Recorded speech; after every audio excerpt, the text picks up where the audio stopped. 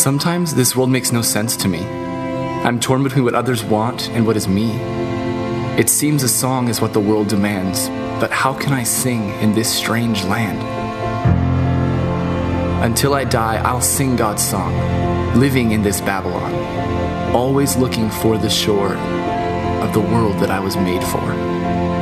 The world where the weak are finally strong and the righteous are known for righting wrongs. I want to see this earth start shaking, being impacted by a powerful generation that is finally waking up inside. And on the final day when I die, I want to hold my head up high. I want to look God himself in the eye and tell him that I tried.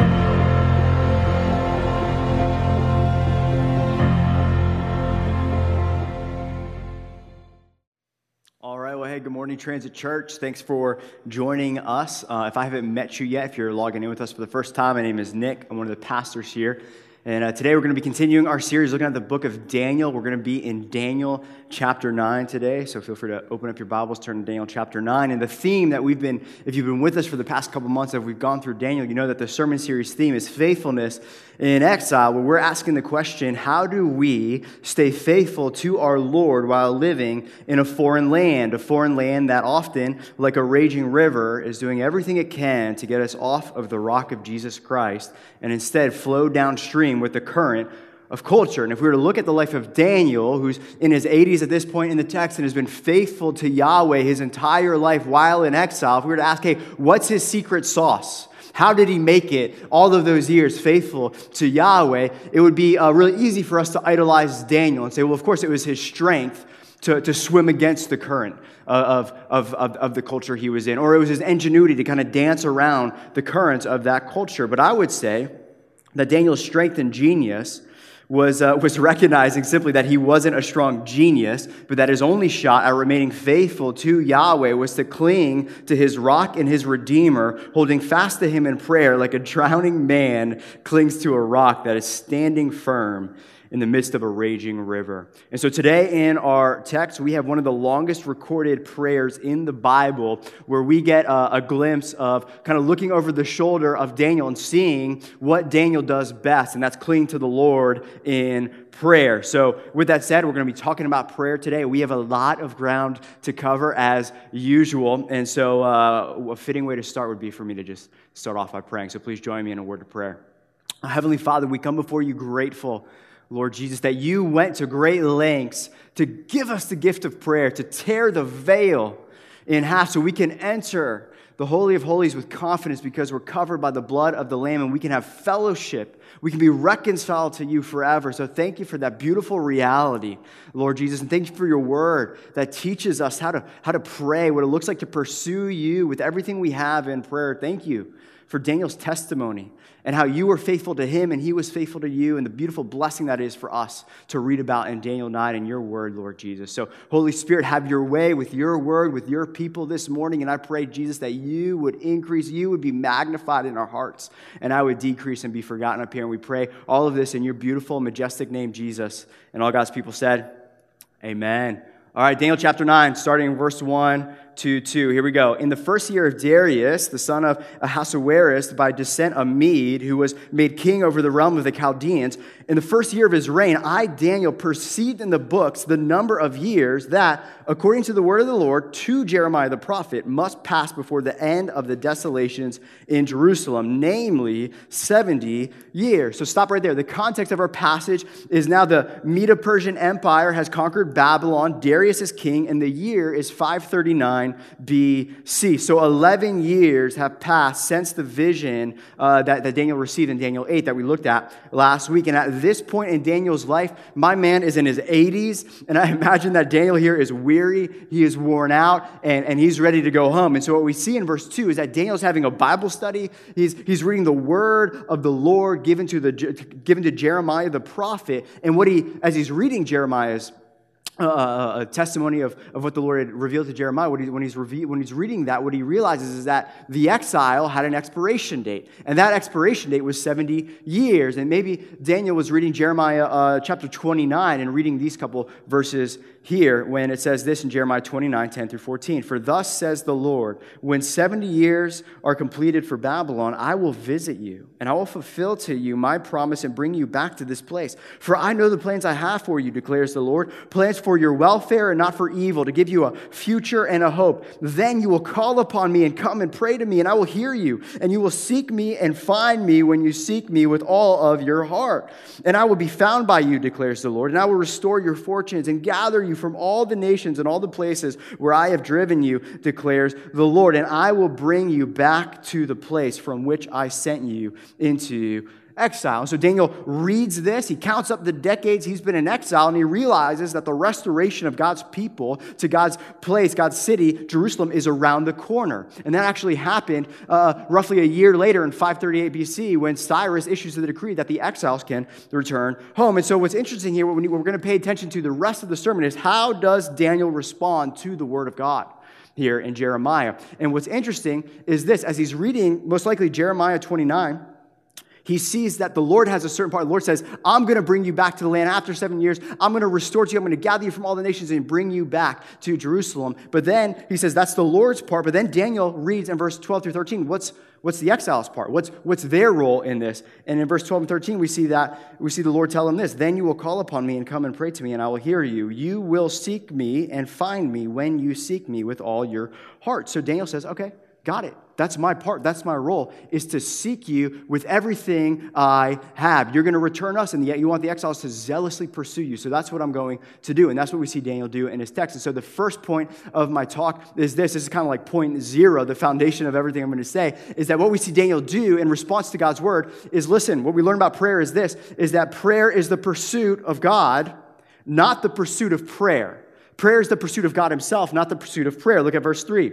Daniel says, then I turned my face to the Lord God, seeking God by prayer and pleas for mercy with fasting and sackcloth and ashes. What immediately sticks out to me is how Daniel describes prayer. He says, I turn my face to the Lord, seeking him by prayer and fasting and sackcloth and ashes. Note what Daniel doesn't say. Daniel does not say, I turn my face to prayer. I turn my face to fasting. I turn my face to sackcloth and ashes. No, all of that was Daniel simply giving his Lord, whom he has loved and served and abided with for 80 years of his life. It's him saying, he's giving the Lord a heads up, and he's saying, hey, your servant Daniel is coming to you with absolutely every fiber of my being. Sackcloth, ashes, fasting. I'm coming at you with everything I got, Lord.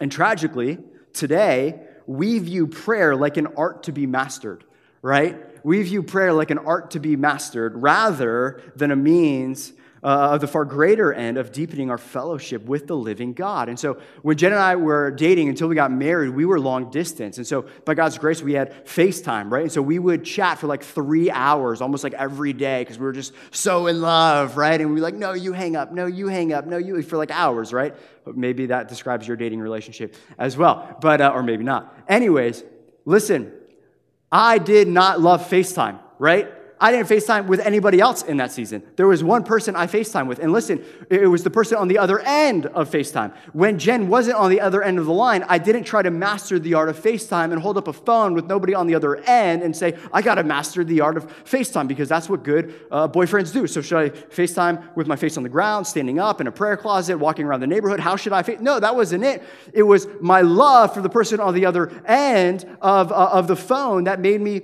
go to FaceTime to talk to them. It was my love that drove me to FaceTime. And it's the same for us. It's got to be our love that drives us to God through prayer, not prayer in and of itself. Like it's some art to be mastered so we can become Christian, Jedi masters and master the art of prayer. That's not what it's about. It's about love and affection and adoration for our God. And that's what we know about Daniel.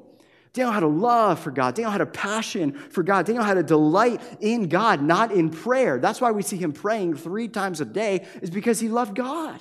And he wanted to talk to him through prayer. And so listen, if you don't hear anything else I say, please listen to this. The application for today's sermon is not, okay, Nick's telling me I need to go pray more. That's not the application. The application is, let's go seek after the living God who has sought after us in His Son and has called upon us by name through His Son, dying and rising to new life for us. He has called upon us. Let us return to the God who has sought after us zealously. Now let's respond with the same devotion, the same zealously, pursuing God through prayer. That's the response, not trying to become prayer experts, but loving God, seeking God, pursuing God. And Christians, this is why we exist. This is the chief end of our lives. John Piper is famous, is noted for saying that the chief end of your life is to glorify God by enjoying Him forever. And God is most glorified in us when we are most satisfied in Him. And if we're looking at what Daniel says here when he describes prayer, he says, I turn my face to the Lord in prayer. What he's doing there, he's saying, Lord, you are all satisfying. You are my treasure. I'm turning my face away from all these other things that are vying for my affections and my delight. And I'm turning my face away from all of that to you because you are my prize. You are my treasure. You are who holds my heart. And I want to spend time with you. That's what prayer is. We were created for that. And the danger we have is often we try to emphasize, don't seek after God, that's legalism and all that stuff. And there might be an actual danger there of not resting in the finished work of Christ, who said it is finished on the cross. But all of that, right, was a means to reconcile us back to God so we can have fellowship. We can abide with Him. Jesus says in John 15 that we abide, right? Abide with Him. Apart from Him, we can do nothing. And so He's gone to great lengths to make prayer possible for us. And the secret to Daniel's faithfulness was his delight in the Lord through prayer. And the secret to your faithfulness and mine is our affections being welling up for God, so that all the delights, the false delights of this culture that are calling our names, pale in comparison to the joy we have in our Savior and knowing our sweet fellowship with Him. And so first thing we see is prayer is a pursuit of God Himself. And then the second thing we see is that prayer is not just supplication. Often we think prayer is just asking God for things. But what we see in our text is that prayer is not just supplication, but it's adoration. It's praising God. Look at verse 4. And Daniel says, I prayed to the Lord my God and made confession saying, O Lord, the great and awesome God who keeps covenant and steadfast love with those who love Him and keep His commandments. Notice Daniel does not begin his prayer with a long list of complaints before God, right? As someone who is ripped from his homeland as a teenager and has spent decades in exile and has gone through crazy situations, he doesn't go to God and say, here's another reason you've done me wrong. Here's another indictment against you, God. You owe me big time, man. You better show up. He doesn't start his prayer like that. The first thing that cracks out of his mouth, almost like it's welling up and then it cracks out of his mouth, is praise. Thanksgiving, adoration to his Lord. And the reason why is because his purpose in prayer was seeking God, not gifts that God can give. His prayer life wasn't transactional, but it was relational. And what we see with praise, a simple definition of praise for the intent of this sermon, is inner love being made audible. And that's what we see with Daniel as he begins this prayer, just this inner love is welling up, boom, cracks out of his mouth, saying, I love you, God. This is who you are. You're faithful. You're God of steadfast love. You're great. You're awesome. And here's all that you've done for us. You keep your promises even to a people who are unfaithful to you. And starting our prayers with adoration, it changes everything. Because one, it reminds our soul of who we are talking to, right? It's a beautiful reminder of this is who we have access to. Saying that we're talking to the eternal, thrice holy, all-powerful, sovereign King of kings. And what this does is it increases our faith and changes our prayers from small or non-existent prayers to big and bountiful prayers, right? When we understand we have a massively big God who's done amazing things and has promised to do amazing things, it'll change change our small, dinky, fun-sized prayers to big, God-sized prayers that actually honor Him and who He is and what He's capable of doing, right? But see, that's not it. When we start our prayers, that's the first thing we see. But the second thing, when we start our prayers with adoration, the second thing it does is it reminds our souls of not just who we are talking to, but who we get to talk to. See, that's the beautiful thing of starting with praise and adoration is we're saying, wait, you're the King of the universe, and yet you first called me. You've invited me to talk to you on the regular? That's insane. You first called me. You invite me to talk to me, and you hear, and you listen, and you answer. Who am I? I'm not worthy to be called to your table, and yet you consistently invite me to come and abide with you, come and talk to you through prayer. It's beautiful. It reminds our souls that we have the greatest connection in the universe. I am talking to the great I am, and the madness of it all is the great I am has invited me to, to his table. And so application here before we transition to our third point is this, is that even in the midst of our unanswered prayers and confusion, although I would argue that our prayers often don't go unanswered, we just don't get the answer we want, but even still, in the midst of our unanswered prayers and confusion, listen, when we go to the Lord in prayer, we can enter his courts with thanksgiving and praise because he's made it possible for us to enter his courts in the first place. Entering his courts, covered by the precious blood of Jesus, is enough to praise him for all of eternity, that he's made a way. The veil is torn. He's made a way for us to enter his courts. So it doesn't matter if we have a long list of unanswered prayers. The very fact that we can go to him in prayer is reason for us to enter his courts with praise and thanksgiving. And third thing we see, got a lot of ground to cover here, so we got to keep going. The third thing we see is prayer is confession before God. Look at these next 10 verses, 5 through 15. This is what Daniel says. We have sinned and done wrong and acted wickedly and rebelled, turning aside from your commandments and rules.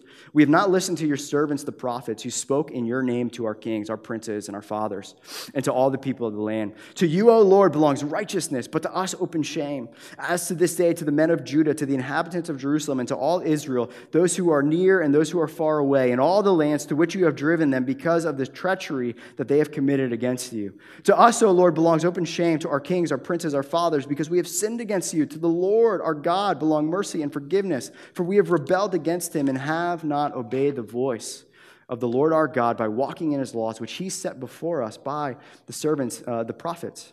All Israel has transgressed your law and turned aside, refusing to obey your voice. And the curse and oath that are written in the law of Moses, the servant of God, have been poured out upon us because we have sinned against him. He has confirmed his words, which he spoke against us and against our rulers who ruled us by bringing us a great calamity. For under the whole heaven there has not been done anything like was done against Jerusalem. As it is written in the law of Moses, all this calamity has come upon us, yet we have not entreated the favor of the Lord our God, turning from our iniquities and gaining insight by your truth. Therefore the Lord has kept ready the calamity and has brought it upon us. For the Lord our God is righteous in all the works that he has done. I love that. He is righteous in all the works that he has done. He has done us no wrong in this exile.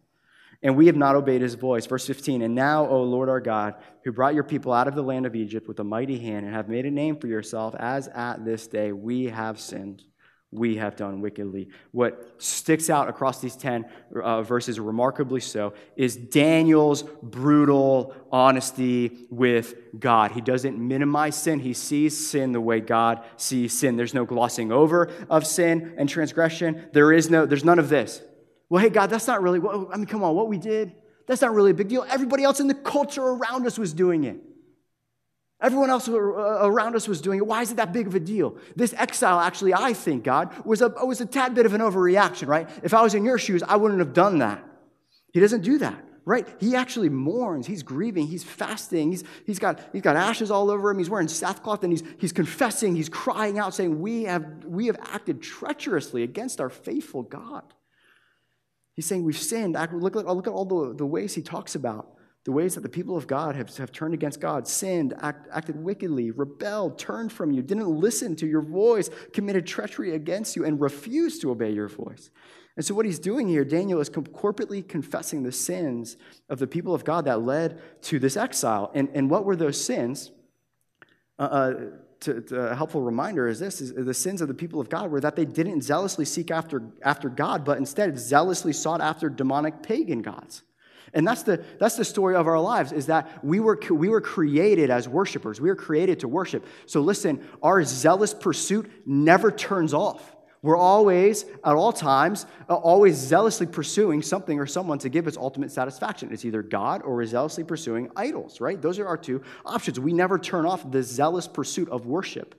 And so Israel and Judah did some remarkably wicked things. And as we just read in 2 Kings in our CBR, what we saw was that the kings of Judah established shrines to Baal and Asherah in the temple of God. And not only that, the kings of the people of God led the people of God to worship Moloch as well. And the way you worship him is you burn your kids in fire, burn them alive in fire. And not only that, when God sent prophets, in God's grace to his people, he sent prophets to call them to repentance, saying, listen, exile is coming, but it doesn't have to happen if you repent. What did they do to the prophets? They killed the prophets of God, and hence the exile. And what we see here, you might be asking, well, why did God punish his people via exile to pagan Babylon? Well, I think it's just what we see in Romans 1. It's God giving us up to what our hearts are zealously pursuing. I think in a way it's God saying this. Listen, if you want to chase after the pagan gods of pagan nations, listen, here's a round trip, all expenses paid, 70-year expedition to the Disney World of pagan idolatry, a.k.a. Babylon. There you go. Here's a Disney World of pagan worship in Babylon, all expense trip paid, 70 years you get to spend over there. But listen, you're not going to worship those demonic pagan entities in my house. And so if you want to worship them, go to Babylon. And by the way, it's all paid for. There you go. Boom. And the craziest reality is not God's just judgment of his people. The craziest reality is that even despite of his people's abominations, God still promised redemption to them. Why is that? Well, when we looked at verse 4, we saw that God is a great, awesome, merciful, covenant-keeping God of steadfast love who is faithful. He's faithful to his word. He's faithful to his people, even in spite of their continual turning away from God. In spite of their unfaithfulness to God, what we see is God is faithful to his word and to us. And so the truth of the matter is this, in regards to confession and repentance, listen, it is first and foremost God's desire for us to be reconciled to him that makes confession and repentance even possible for us. Do we understand that? See, often we just focus on confession and repentance, on our looking at, what's our role, and we forget that this is only possible because God is a God of mercy and grace, because confession and repentance would be an exercise in futility if God didn't want that to happen, if God didn't want to be reconciled, because reconciliation is impossible without both parties being in agreement. And on the cross of Jesus Christ, what we see is God's heart and desire for the world is that the world would be reconciled to him. He first loved us. He first called us. He first moved and descended and began this work of reconciliation, and we get to respond. That's why confession and repentance is even possible, is because God's heart is reconciliation. God's heart is calling orphans, adopted sons and daughters, and calling them home. That's why it's possible. And so we don't focus on confession and repentance. We don't just do that to confess and repent. We do that. We do all of that because we desire that nothing would stand in the way of our fellowship with our Father, right? We love God so much, right? That when we stray, when we turn from him, we say, God, I'm so sorry. I don't want anything to hinder this union and communion and fellowship I have with you. So I repent, I confess, and please restore me. Like Psalm 51 we talked about at the beginning of this year. Restore me, Lord, to the joy of my salvation, this perfect fellowship with you. And this is Daniel's heart. Daniel's heart is a desire for the reconciliation of God's people back to God. And that's what we see his prayer is next in verse 16. And that's the fourth point is that prayer is supplication. After all of these things we see, it takes Daniel 16 verses to actually finally make his request to God. Prayer, supplication to God, verse 16. O Lord, according to all your righteous acts, let your anger and your wrath turn away from your city, Jerusalem, your holy hill, because of our sins and for the iniquities of our fathers. Jerusalem and your people have become a byword among all who are around us. Now, therefore, our God, listen to the prayer of your servant and to his pleas for mercy. For your own sake, O Lord, make your face to shine upon your sanctuary, which is desolate. Oh my God, incline your ear and hear. Open your eyes and see our desolations in the city that is called by your name. For we do not present our pleas before you because of our righteousness, but because of your great mercy. O Lord, hear. O Lord, forgive. O Lord, pay attention and act. Delay not for your own sake. Oh my God, because your city and your people are called by your name. Two things I want to hone in on here, and there's two things that frame Daniel's request, his supplication to God. One is he bases his request on the sheer undeserved mercy of God, not his own righteousness or the righteousness of God's people. Verse 18, it's not because of our righteousnness, but because of your great mercy, right? And I think there's two problems when we obsess about our holiness or lack thereof in prayer. The first problem is one, when we obsess about whether we're holy or not, to enter the Holy of Holies in prayer, we avoid God in prayer because we're unworthy, right? No one's worthy, right? And some of us, we struggle with self-loathing and shame and self-hatred. Say, I'm not going to go to God in prayer because I'm not worthy. I'm not worthy to even talk to him. He doesn't want to hear from me. He hates me. He's angry with me. So I'm just going to avoid God, and therefore we don't have a prayer life. The other alternative is self-righteousness, where we think that we earn a seat at the table with God because of our righteousness. And so therefore we begin to bargain with God. And we begin to list all the ways that he owes us a myriad of answered prayers because we are so holy and so good. We call that self-righteousness. And both of those are very big dangers. But what we see here is Daniel doesn't list his resume. If anyone can list his resume, it is Daniel, who for 80 years of his life has done the impossible. And from all that we know, going through the book of Daniel, he has remained remarkably faithful to God. It's mind-blowing. And in a pagan world where it was all the odds were stacked against them, right? And yet he was faithful. And Daniel could have easily presented his resume to God and say, listen, even as a priestly intercessor before his people, saying, I'm holy, I'm righteous. Look at all the ways I've been faithful. Look at all the kings I've advised, all the things I've boldly told them, all the things I've done for your kingdom in Babylon and in Persia and all of these things. God, you need to answer your prayer because I'm righteous. And I'm like, Daniel does not do that at all. He says it's because of your great mercy. That is the only basis of my prayers. That's what he clearly articulates here. It's the sweet, undeserved mercy of God that is the basis of any prayer being heard and answered. And the second thing that frames Daniel's supplication here is his desire for God's glory and not his own. His prayers we see here, his prayers are kingdom-centered, not self-centered. He's not asking for a new Benz to roll around the streets in Persia. He's asking for kingdom advancement work, for God's people to be restored in God's place. Verse 19, he says, delay not for your name's sake, O Lord. Oh my God, because your city and your people are called by your name. His focus is on others, the good of others, and God's glory, right? And we see Jesus teach us how to pray in the Lord's Prayer, right? He says, hallowed. This is how we're supposed to pray. Our Father who art in heaven, hallowed be your name, not my own. Your kingdom come. Your will be done on earth as it is in heaven. It's a kingdom perspective. And I think the problem why we struggle with prayer or we struggle with seeing prayers answered or seeing prayers answered the way we want is because we're not praying king-centered and kingdom-centered prayers. We just have self-centered prayers and we believe God. We've relegated God to a genie in the sky where, God, just give me whatever I want. That's what you're called to do. When in fact, that's not the way Jesus teaches us to pray. Yes, we can approach God as a good father, and he loves to lavish good gifts on his kids. But what's interesting here is I think a lot of the reasons our prayers don't get answered is because we forget that we're soldiers in battle, not on a cruise ship, needing another daiquiri to top off our day, right? So, for example, in the fall of a couple months ago, my mom felt the Lord was telling her to start taking classes at this online ministry school. She really felt the Lord press this upon her. But listen, you know as well as I do, education's expensive, right? And so she couldn't necessarily justify signing up for these classes. And so she goes before the Lord in prayer. She says, Lord, I really feel like you're calling me to do this for the advancement of your kingdom.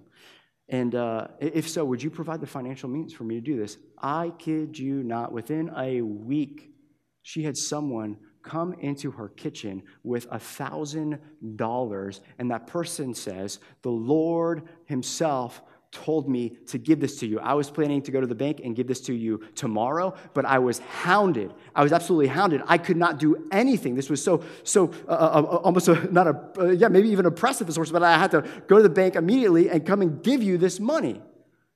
And listen, my mom wasn't asking for financial means to take an underwater basket weaving class just for the heck of it. The prayer that God put on her heart was, I want to be a dangerous woman in the kingdom of God, and you've called me to hone certain gifts through this ministry school, so would you provide the way? And the Lord says, absolutely. If you want to advance my kingdom, here's $1,000. Boom, let's go. Let's charge into battle, right? And I think that's often the reason our prayers, listen, if we were to do an audit of our prayer life, and I am guilty as charged, we need to do a helpful audit, a diagnostic test of what we're praying for and why we're praying, and align it in submission to the far greater prayer request of God's glory spreading out across the face of the earth. And so one of the last things we see here is this, is God both hears and answers prayer because of his great love and affection for his children, and often will answer beyond what his children could ever ask or imagine. Look at verses 20 through 23 with me. While I, Daniel, was speaking and praying, confessing my sin and the sin of my people Israel, and presenting my plea before the Lord my God for the holy hill of my God, while I was speaking in prayer, the man Gabriel, whom I had seen in the vision at the first, came to me in swift flight at the time of the evening sacrifice. He made me understand, speaking with me and saying, "Oh, Daniel, I have now come out to give you insight and understanding. At the beginning of your pleas for mercy, a word went out." God heard his prayers. At the beginning of his prayer, word went out, and the Lord heard his prayers. And I have come to tell it to you, for you are greatly loved. So here's a quick recap. Daniel is praying. God is listening. The angel Gabriel is sent again to Daniel. I think at this point, Daniel and the angel Gabriel are like best buds. They're hanging out, having Bible studies, interpreting visions together. I think they got a secret handshake at this point. I don't know, but I'm kind of jealous that like one of the best friends that Daniel had was the angel Gabriel himself. Pretty awesome, right? But listen, what the message.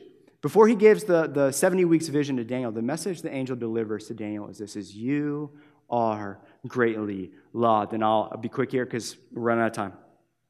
If you and I believe what God says about us, that in Christ Jesus we are greatly loved, that God the Father no longer calls us orphans or sinners, but redeemed sons and daughters, and he loves us and has affection for us. If we believe we are greatly loved, we will go to him in prayer.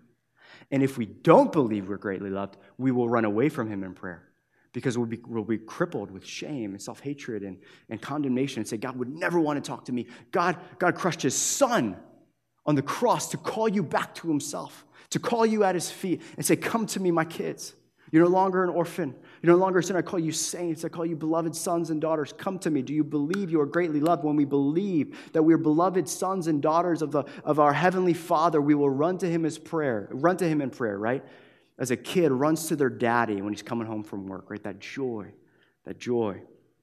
Let's do that. Let's remember that. And then I'll wrap up with this vision here that Daniel receives. Therefore, consider the word and understand the vision. Verse 24, 70 weeks are decreed about your people and your holy city to finish the transgression, to put an end to sin, to atone for iniquity, to bring in everlasting righteousness, to seal both vision and prophet, and to anoint a most holy place. Know therefore and understand that from the going out of the word to restore and build Jerusalem to the coming of an anointed one, a prince, there shall be 7 weeks. Then for 62 weeks it shall be built again with squares and moat, but in a troubled time. And after the 62 weeks, an anointed one shall be cut off and shall have nothing. And the people of the prince who is to come shall destroy the city and the sanctuary. His end shall come with the flood, and to the end there shall be war. Desolations are decreed. Verse 27, and he shall make a strong covenant with many for 1 week, and for half of the week shall put an end to the sacrifice and offering.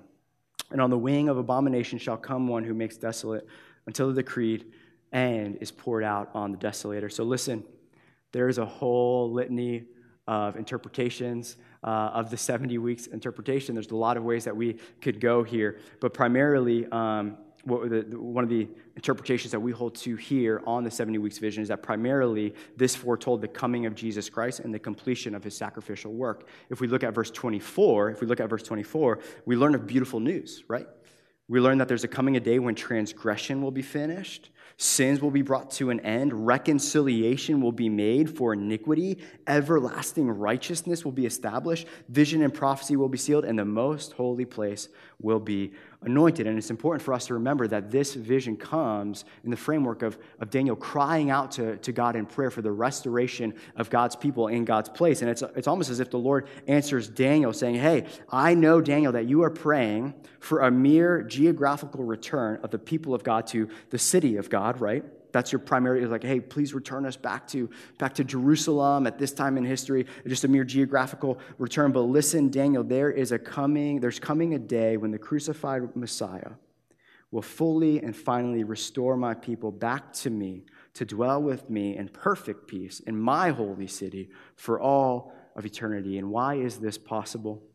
Because I'm the God who is able to do far more abundantly than my people could ever ask or ever imagine. Daniel, you wanted a geographical return. Well, how about a cosmic return where all creation through my Son is reconciled back to me? Because I'm the God who can do abundantly more than we could ever dare ask, or imagine. So Transit Church, I'm going to conclude with Hebrews 10, 19 through 22. And I want to just leave us here completely blown away at the lengths that Jesus Christ has gone to make prayer a reality for us. Look at Hebrews 10, 19 through 22. Therefore, brothers, since we have confidence, watch that, since we have confidence to enter the holy places by the blood of Jesus. Listen, we have confidence to enter one of the most dangerous places in the world for a sinner to enter, into the presence of the living God, the Holy of Holies. Because of who Jesus is, we have confidence now. We have confidence now to enter that. By the blood of Jesus, by the new and living way that he opened for us through the curtain, that is, through his flesh. And since we have a great priest over the house of God, watch verse 22. This is beautiful. Watch verse 22. Let us draw near. Oh, church, he's calling us home.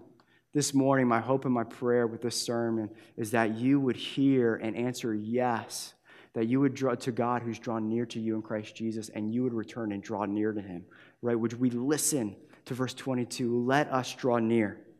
Let us draw near. What in the world would hold us back from a God this good to us, church? What in the world would hold us back? He is so good to us. He is drawn so close to us in Christ Jesus. Jesus Christ died. He died to make prayer possible for us, church. And so let us draw near with a true heart in full assurance of faith, with our hearts sprinkled clean from an evil conscience and our bodies washed with pure water. Church, Jesus Christ has given us access to the most dangerous place for a sinner to ever dare step, and that's the Holy of Holies. But what Hebrews 10 teaches us is that we can draw near to God as bold as a kid running to their dad when he comes home from work, because we don't enter the Holy of Holies anymore as sinners, but as redeemed sons and daughters who've been washed and cleansed by the blood of the Lamb. It's his righteousness. It's his mercy. It's his grace. It's his love that makes prayer possible, and we simply cling in hope to the precious blood of Jesus. On Christ the solid rock I stand, all other ground is sinking sand. That's who gets us at the feet of our King, and that's who gets us into perfect fellowship with God. The work that Christ came to do was reconciling us back to God. And so, Transit Church, the application for today is this: do not pursue prayer. Pursue the one, our precious Savior, Jesus Christ, who died to make prayer possible for us. Let us not walk, let us not crawl, let us run full sprint into his arms, the arms of a good Father. There is no more curtain anymore separating us. The curtain has been torn in half. We have access. We have access. And so let us run to him in prayer, and we'll do that now. Heavenly Father, what a good God you are. Gracious, slow to anger, abounding in steadfast love. Your mercies are new every morning, Lord Jesus. We do not deserve the grace you lavish upon us. We do not deserve the gift of prayer, of you listening to us, of you hearing us. What? The King of Kings, the Lord of Lords. You want to hear from us. You delight in hearing from us. You love us. You first called us so we can call upon you. You've drawn near to us so that we can draw near to you.